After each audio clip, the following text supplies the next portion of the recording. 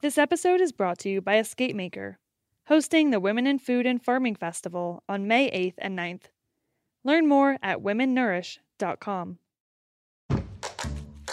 This week on Meat and Three, we're jumping into a world filled with fizz, iridescence, and deliciousness. We're talking about bubbles. It came from the air gas truck. Yeah, no, I never thought about it before that. And I think it's emerged as boba tea shops, a site of Asian American youth identity building. We're called the invisible industry because these products you don't really see, but they're around us in every way, every day. Listen to Meat and Three wherever you get your podcasts.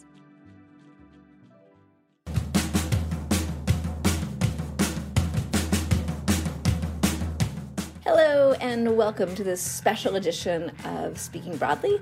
I'm Dana Cowan, your host, and today I'm bringing you a very special conversation from a panel that I moderated at the New York Historical Society in New York City. The panel was called The Journey of Chinese Food in America, and my guests were two outstanding women. Jing Gao, who's the founder of Fly by Jing, which is a company bringing uncensored Chinese flavors to the table.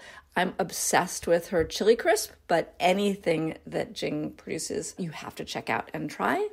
And my other guest is the professor Heather Li, who lives in Shanghai and is at the NYU program there. She researches and teaches on the topic of migration between Asia and North America. At a time when there's been an increase in abominable anti-Asian hate crimes, we today on this panel use food to examine the history of anti-Chinese sentiment in the U.S. from the past to the present time. I hope you find sustenance and the conversation.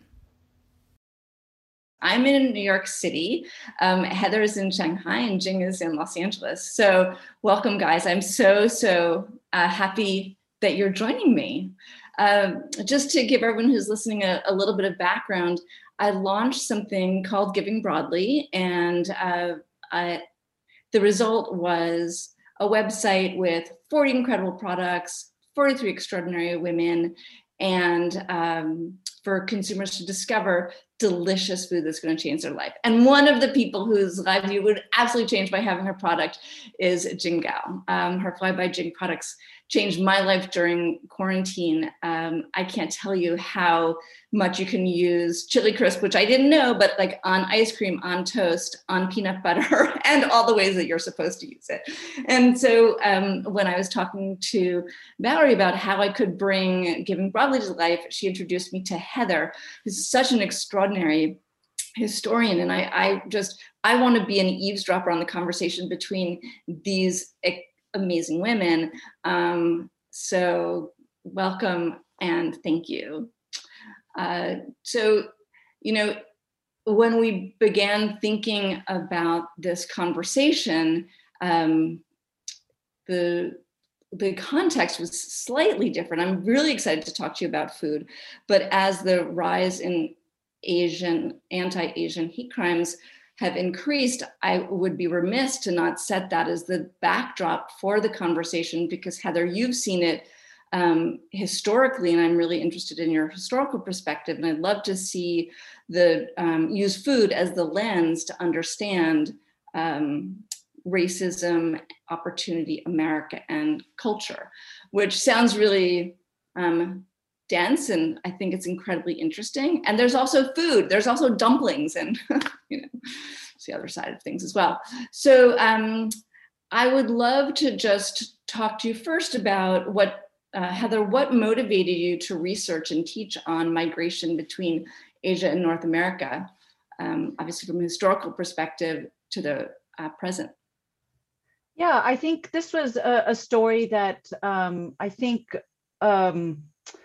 my father came to the United States as an immigrant, as a graduate student in the 70s. And one of the things that sort of really struck me as I was beginning my intellectual journey of finding my voice as a historian was that we have this myth of Asian Americans being successful, and I don't want to undercut that, but for a certain generation of them, especially those who were graduating and trying to find a place in the workforce in the 1950s, it didn't really matter what their educational qualifications were.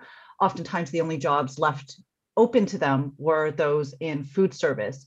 And this was actually the story partially of my father as well. In graduate school, the only sort of side job that he could find was working in a Chinese restaurant. And I heard this story over and over in the archive from the people I interviewed. And this sort of sparked my interest in how is it that highly qualified people with a lot to offer, become sort of trapped by economic opportunities in both the United States and Canada to the food industry. And it's not that people don't find great opportunities to sort of begin a cultural dialogue, as you mentioned, Dana, through food, but it's that I wanted to sort of understand the history of that baggage. How is it that food becomes a very viable avenue and other doors become closed? So I think my interest in this topic stems from both my observation, my understanding of my father's journey, what I was seeing in the archive, and what I saw sort of repeated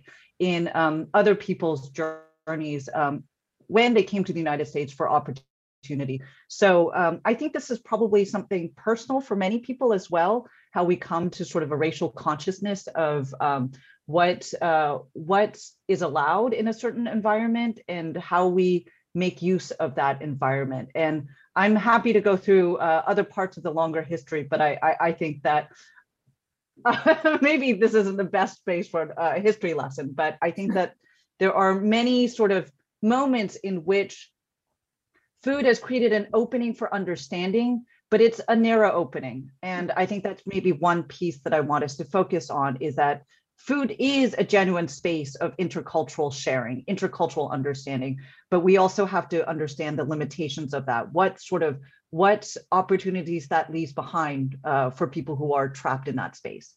That's really interesting. I think that so that's, I guess, the thesis of the work you've built on sort of year after year, and now you're teaching in Shanghai at NYU. And what are you teaching? Is there a class topic? Yeah. So I teach a variety of courses. I teach a history of Chinese migration globally, starting in the late 16th century.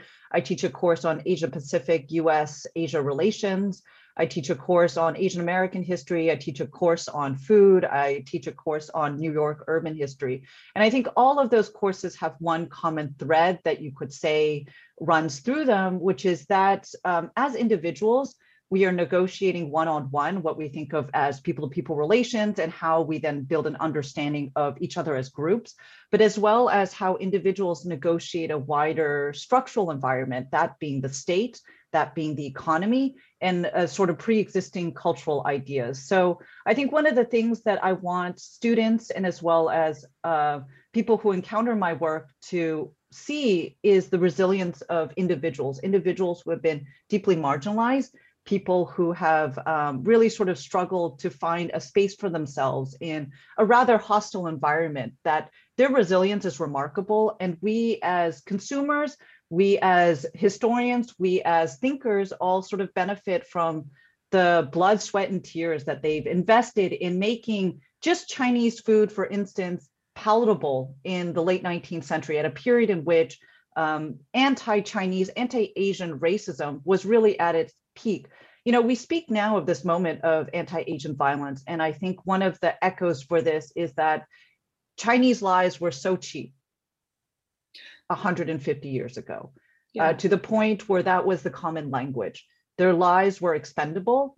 And despite this sort of physical violence that they experienced on an everyday, constant basis, they made an effort to find a space of negotiation. And one of the most viable ones, in which Americans, white Americans in particular, started changing their attitudes towards Asians and Chinese people, was through food. And they did this through what I call gastrodiplomacy. They said, you know, listen, you see me as competition, you see me as disease, you see me as racial pollution, but I'm not all those things. I'm respectable. I can have a family. I'm not here to take anything from you. I'm really here to give what I can and one of the things I can teach you about is food. And there was a remarkable Shanghaiese, by way of Shanghai, writer in the late 19th century, a man named Wang Qinfu, who was based in New York and in the 1880s was taking journalists out to Chinatown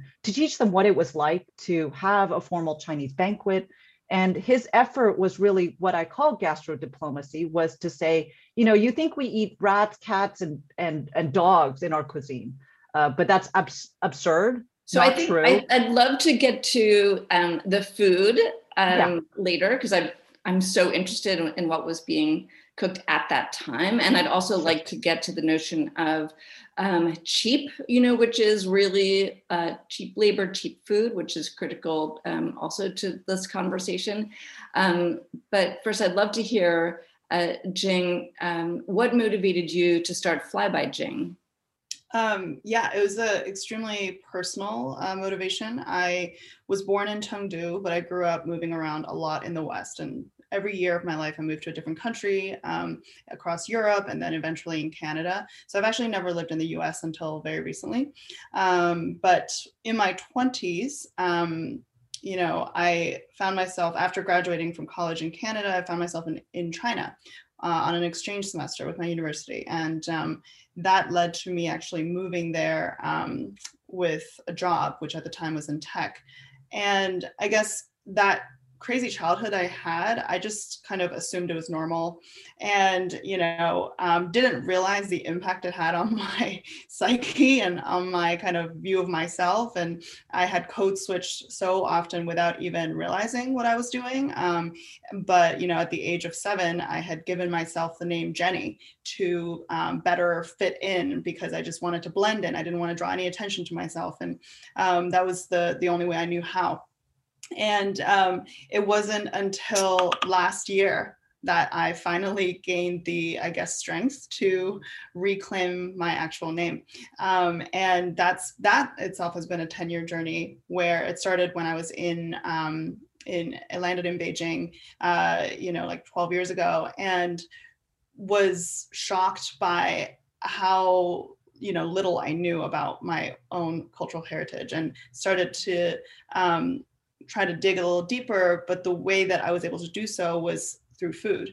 That was, for me, it was food that was the entry point as well. And I was just peeling back the layers and started, was like fascinated by this 5,000 year food culture and heritage that nobody seemed to know about outside of China.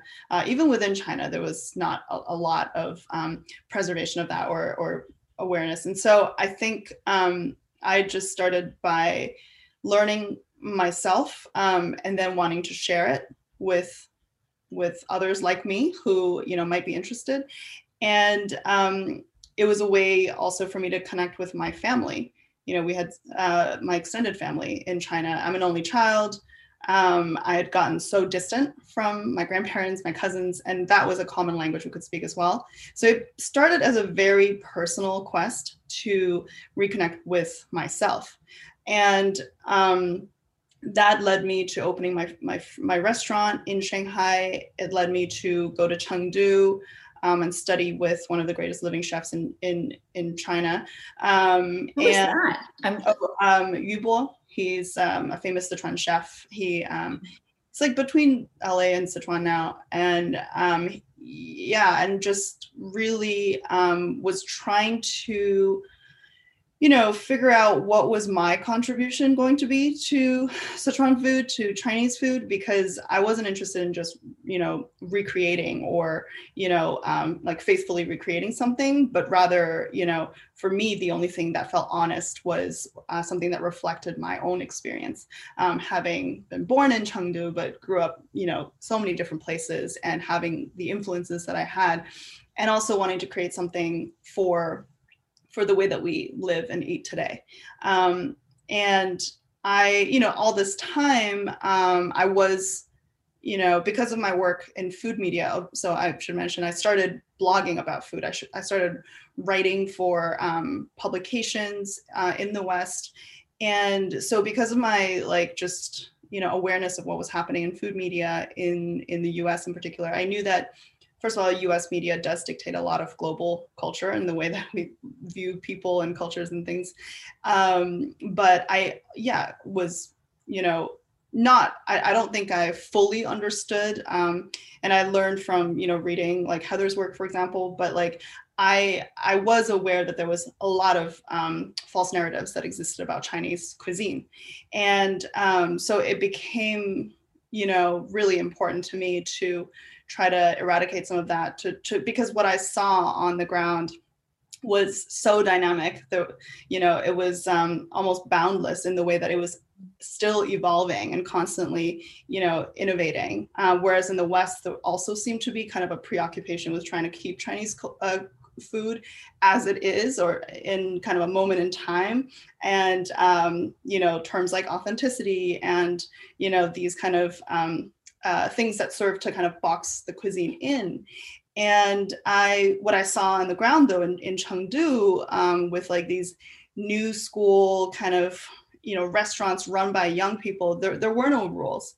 Sichuan cuisine is such a resilient cuisine because over centuries it has adapted and evolved with trade, with chili peppers coming in only like a couple hundred years ago, and it was such a dynamic thing and full of life. And I knew that without evolution, a food culture will eventually die, right? And so those were questions in my mind, like what is my contribution going to be, and also wanting to shift kind of, perspectives in the West about Chinese food. And so eventually that took the form of me. I started actually by cooking, and I was, cooking kind of my take on modern Sichuan flavors that were really like me, rooted in tradition, because I was sourcing these ingredients that I'd spent years, developing those relationships. And from my training with, that chef, I knew and I understood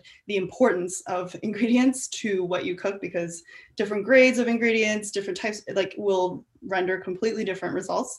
And it was, some of the then the ingredients that I was using for my dinners, these were extremely rare, even within China, because it's a huge country.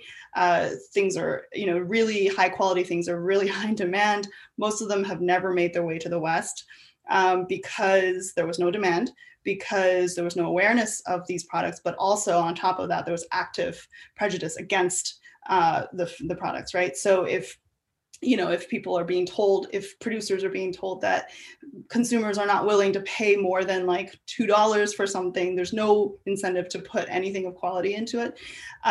So, when I was cooking my dinners, I was doing these pop-ups in cities all over the world. I had to carry suitcases of ingredients with me.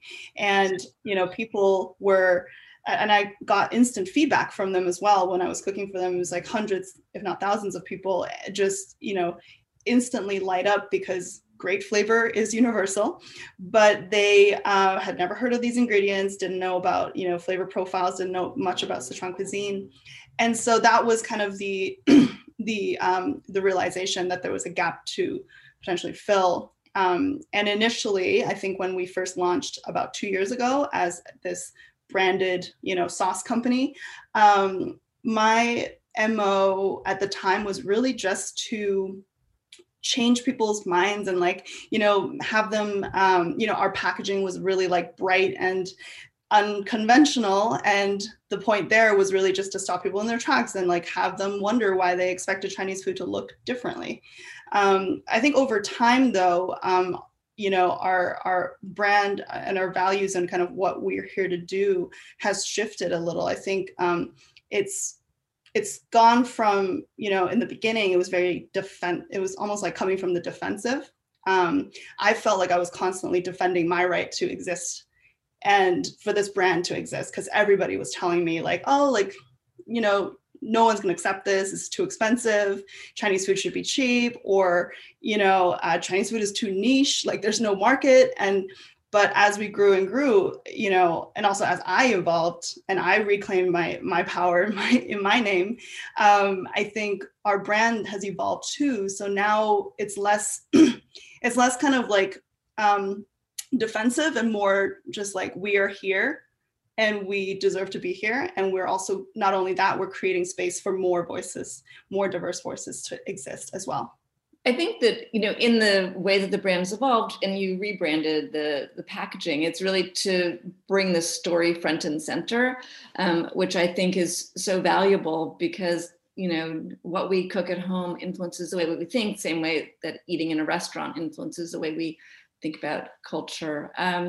Heather, I was curious, when the Chinese came to America and were cooking in America and cooking in restaurants, I was curious what Jing brings up about this notion of authenticity and quality, and what were people able to make, back in, you go back to like 1852-ish, in the research, I guess. I'm curious, and who was eating at the restaurants, and like, what was their thinking? I really want to first say thank you to Jing for the way you formulated authenticity, the way it's sort of talked about as a terminal end. I thought that was such a beautiful phrasing because in many ways it encapsulates sort of the struggle to speak, right? The struggle to live, the struggle to be in the moment. That is often not just the experience of Chinese immigrants, but many racialized populations, that we are more than this flattened image. But to answer the question about what was Chinese food like in sort of the earliest iterations, starting with Chinese restaurants of the 1850s, is that these restaurants were aimed towards a Chinese audience, in that they were oftentimes opened at the behest of a leader in the community, usually somebody wealthy, a businessman, most likely, who was looking for a space to entertain what he sees as his collaborators. So there's a Chinese concept called guanxi, and it's relationship building. And one of the important ways in which you relationship build is to host large dinners, either for festive events. So these early Chinese restaurants were really about building relationships of Chinese leaders to locals, to other Chinese, and they were a lot of the food was very inward facing. So you would have, typical items of a Cantonese banquet show up on these menus as were. The classic items would be shark fin soup as well as bird's nest soup, and they would very often appear on these menus. So I would say that the first Chinese restaurants were really for the Chinese, speaking to the Chinese about a language of what it means to be Chinese in this diasporic space.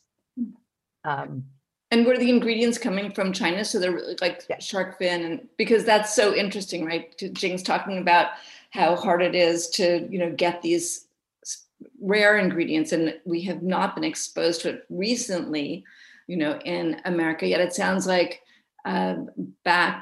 because of trade and because of immigration, there actually were the ingredients to be cooking with. Yeah, I would say that they existed, but they were very rare and hard to get. So some of the first immigrants were these international traders. So they would be, they came to California out of an interest actually to sell to the American market. So they were, and as well as to bring American products to China via Hong Kong. So these were very adept businessmen. They had very robust international relationships with traders and ships going across the Pacific. They were really building those connections for the United States to China. Of course, these sort of networks spread eastward as their networks grew as well. But they were still very expensive. So there's these great archaeological studies that sort of indicate that the kind of trickle down effect of these migrant networks is that ordinary Chinese immigrants, so people who were working for wages, were able to eat imported goods, imported preserved vegetables, as well as dried fishes that came from all around the Pacific through these networks. It's not clear how much they eat of it, but it's important to note that they were able to afford these things very far away from where they were sourced. It seems that in what I read of your work, the the restaurants were sort of the Chinese feeding the Chinese, and the Americans were horrible customers, right? Because they had devalued the cuisine and they wouldn't spend the money on it. And it seems like the beginning of devaluing the ingredients in the food has a very long history. Yeah, and I think this gets to what Jing has mentioned as this struggle to create space for Chinese food that is high quality, and for consumers to enter a conversation with this assumption that products are high quality and I'm willing to pay a premium price for that. This, I think, is born of both a lack of understanding, but also a refusal to understand. I mentioned a man named Wang Fuqian, who was teaching journalists to eat Chinese food, and in hopes that they would write about it and teach other people how to appreciate. One of the sort of twists of that story is that eating Chinese food in places like New York, in places like San Francisco, really became understood as a challenge to manhood. And what I mean that is, when a man sort of says to his friend, hey, let's go test our ability to eat the most dangerous cuisines. Sounds kind of familiar, right, today. Let's go test one another to eat the most dangerous cuisines by going to Chinatown and eating a dinner of rats. So that was sort of the joke that it became of this effort to broker understanding. And so I see sort of the beginnings of adventurous eating, this hyper-masculine language of using food to prove themselves, as being born of this moment of an effort to bridge cultural understanding. So we still have a lot of, I think, baggage that is connected to that moment. The cheapness of Chinese food, and where the assumption that Chinese food should be cheap to customers comes out of a slightly later moment. So there was a visit by a really important Chinese official, the highest Chinese official to come and visit the United States. It's a man named Li Hongzhang in 1896, and his visit creates this myth that chop suey was made by him, it was eaten by him, and it was enjoyed by him. And white Americans started going to Chinatown, and as well as Chinese restaurants across, when they started moving out of Chinatown itself, in a hopes to sort of participate in an idea of that they were being sophisticated by eating chop suey. It's a myth. Li Hongzhang never ate chop suey. There's no way that he would have experienced it. But this sort of misunderstanding, both perpetuated by journalists and as well as embraced by Chinese immigrants who are trying to sort of create a market for their goods, gives us this exact tension that Chinese food should be accessible, it should be available, and it should be cheap for us. So, sorry, I just had a question about the chop suey, because I know you've written about chop suey palaces, and like I guess I don't know much about the history here, but like chop suey palaces seemed like they were high end. So I guess what was the transition between that, fancy, get dressed up, it's called a palace, to, dirty, cheap Chinese food? Well, I think it goes from dirty cheap to fancy and modern. I would say that chop suey palaces were not fancy in the sense that it was still affordable. So I'll give you an example. From about 1925, in both Chicago and New York, chop suey palaces sort of emerged in many different places. But it costs about $1.25 to take a date out for a menu for two. So this is really sort of, it's about $25, I guess you could say, for inflation, if you calculate for inflation. So this is really affordable for young men who are looking to impress a woman that he's courting, or any other kinds of romantic situations. And I situate this in romantic situations because this was really, Chinese restaurants become a space for white courtship. It is a place where men could show off how worldly they were. Women have access to experiences that they wouldn't otherwise be able to afford. There was dancing involved, live music. So Chinese food was fancy in the sense that it made people feel like they were really engaging in a wider world that wasn't part of their everyday lives. But it was modern in the sense that Chinese restaurants were really trying to engage what was a common form of pastime for young single white urbanites at that time. So that was music, food, and dancing and performance. All those things were part of the chop suey palaces, and they tended to be very large, physically very large, as a way of saying, we are different from the cheap Chinese restaurants. And they would host hundreds, if some of them occasionally up to the low thousands per night. Fancy in the sense that they were monumental, but not in terms of cost. They tried to be really affordable. We need to take a quick break for our sponsors, and then we'll be right back after the break.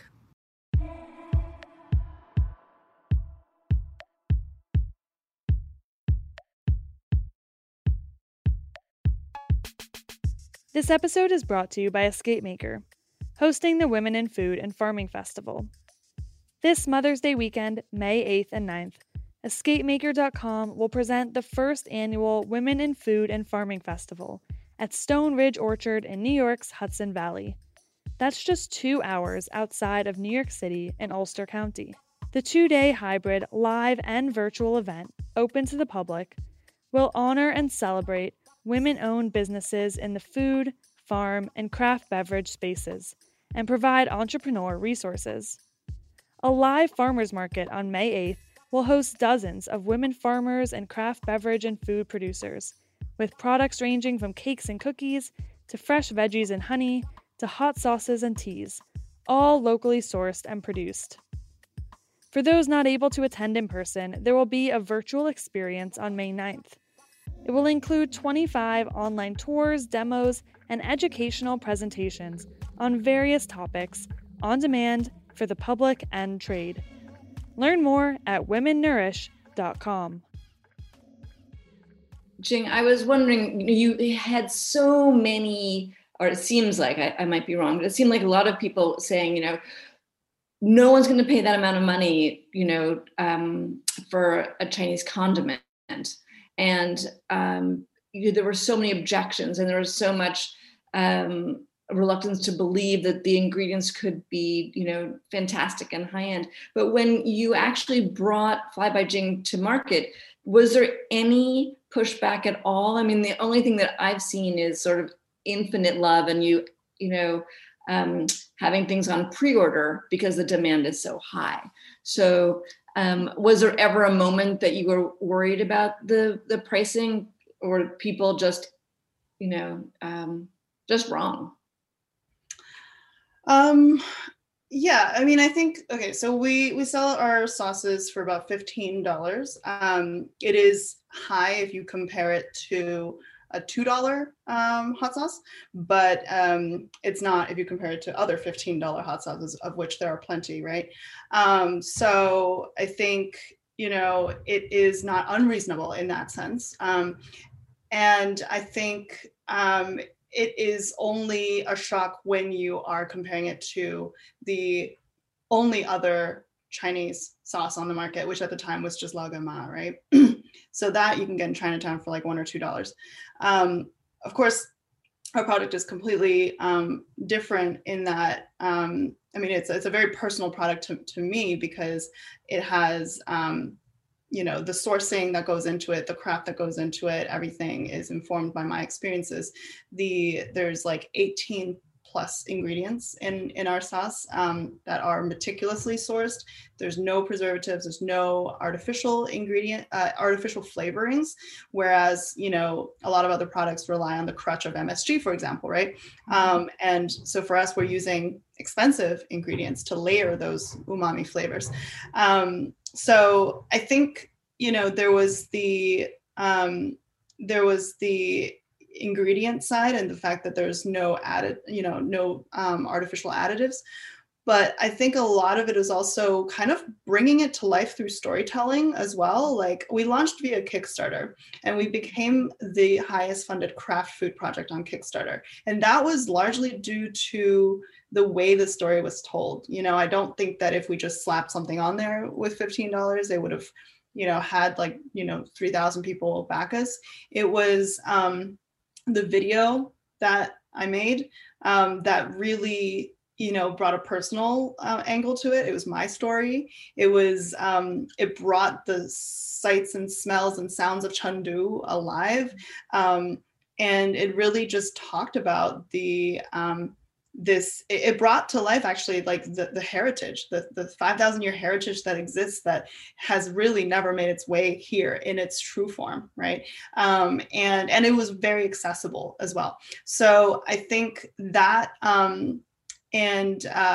you know, I think at the end of the day, like, we all want a story. And this, you know, when this story is real and like palpably real, and you can see it in my story as a founder, and, you know, come to life in the product. I think that's the thing that has allowed us to grow so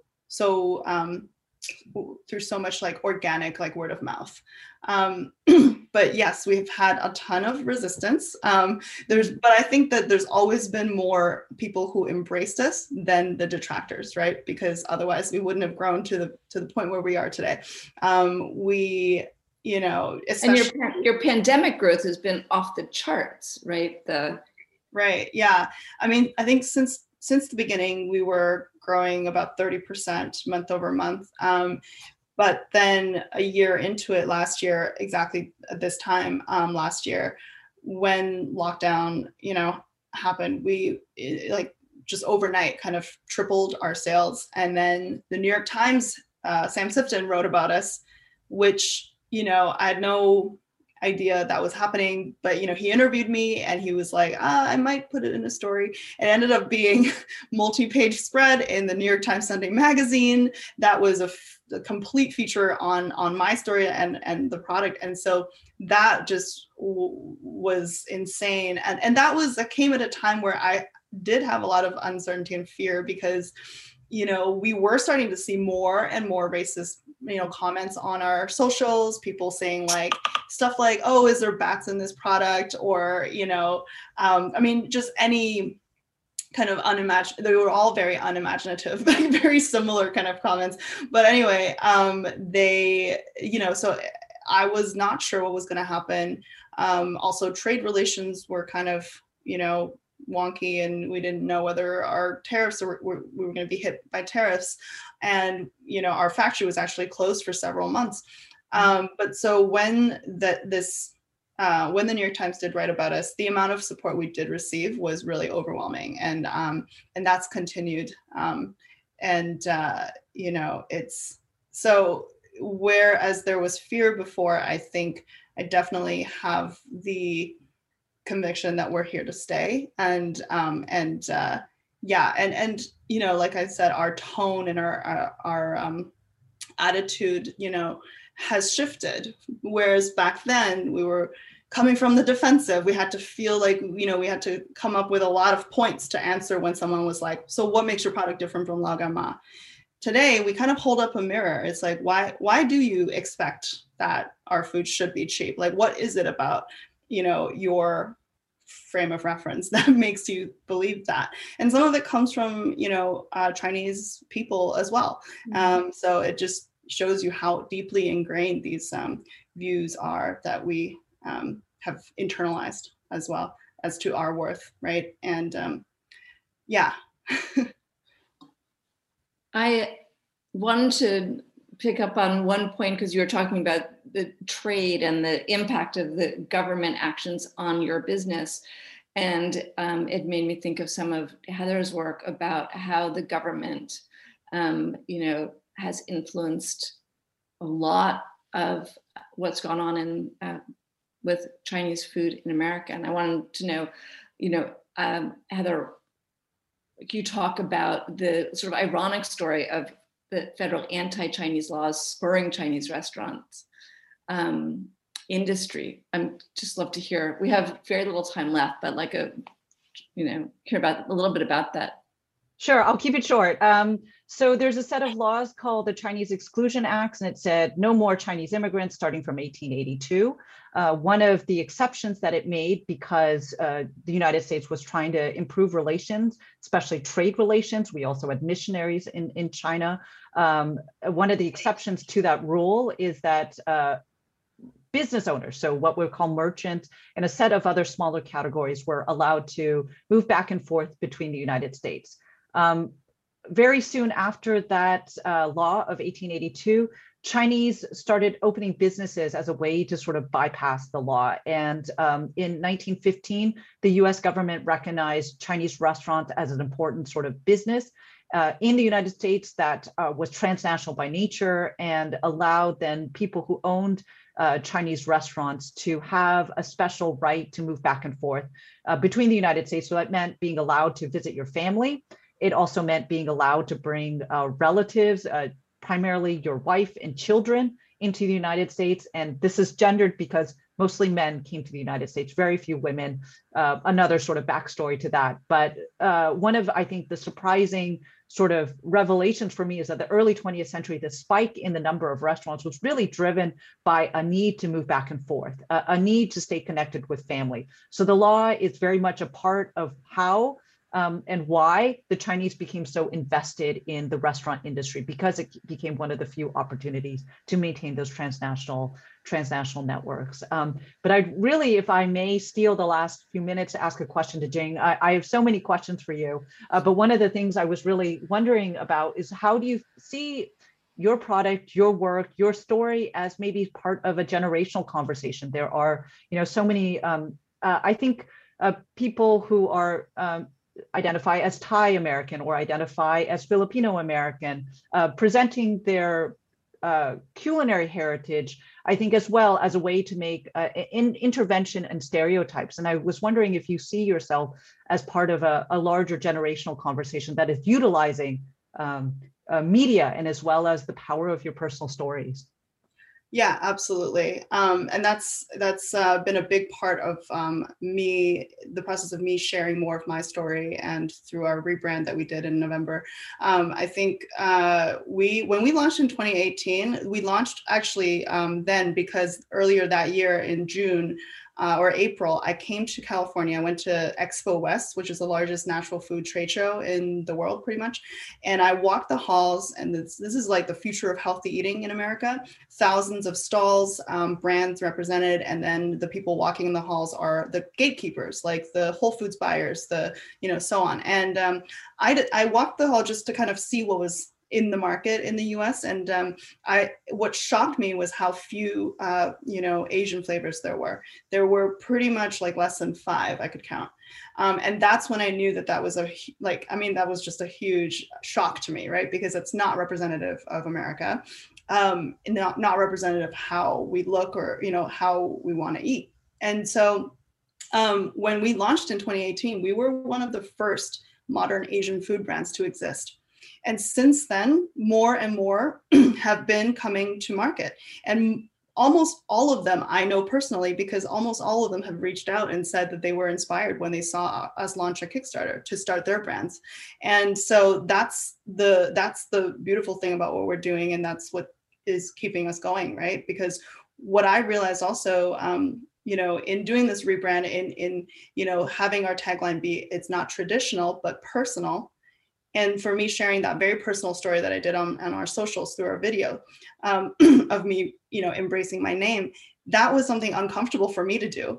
But I realized that in doing so, I was allowing and creating space for others to do the same. And so what we're really trying to show is that we're not a monolith, like you mentioned. We're, there's so many layers and so many complex stories that all deserve to be told and to be heard. And we are definitely part of that movement. And so that's for sure, I think what we're here to do ultimately. Well, thank you guys. It's been such a pleasure to have this conversation. It feels so brief. I have so many more questions for both of you. But thank you, New York Historical Society, for hosting us again, and Valerie. And I can't wait till we all get to, meet again in person. I'm just gonna sneak in one last thing. Favorite Chinese dish? For me, it's got to be mapo tofu. It's just, it's so good. Heather?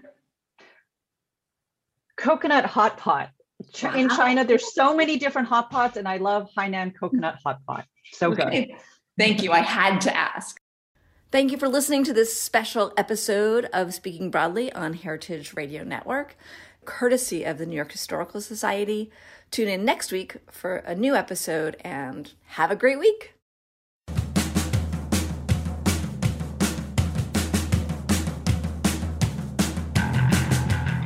Speaking Broadly is powered by Simplecast. Thanks for listening to Heritage Radio Network, food radio supported by you. For our freshest content, subscribe to our newsletter. Enter your email at the bottom of our website, heritageradionetwork.org. Connect with us on Instagram and Twitter at heritage_radio. And you can also find us at facebook.com/Heritage Radio Network. Heritage Radio Network is a nonprofit organization driving conversations to make the world a better, fairer, more delicious place. And we couldn't do it without the support from listeners like you. Want to be part of the food world's most innovative community? Subscribe to the shows you like, tell your friends, and please join the HRN family by becoming a member. Just click on the beating heart at the top right of our homepage. Thanks for listening.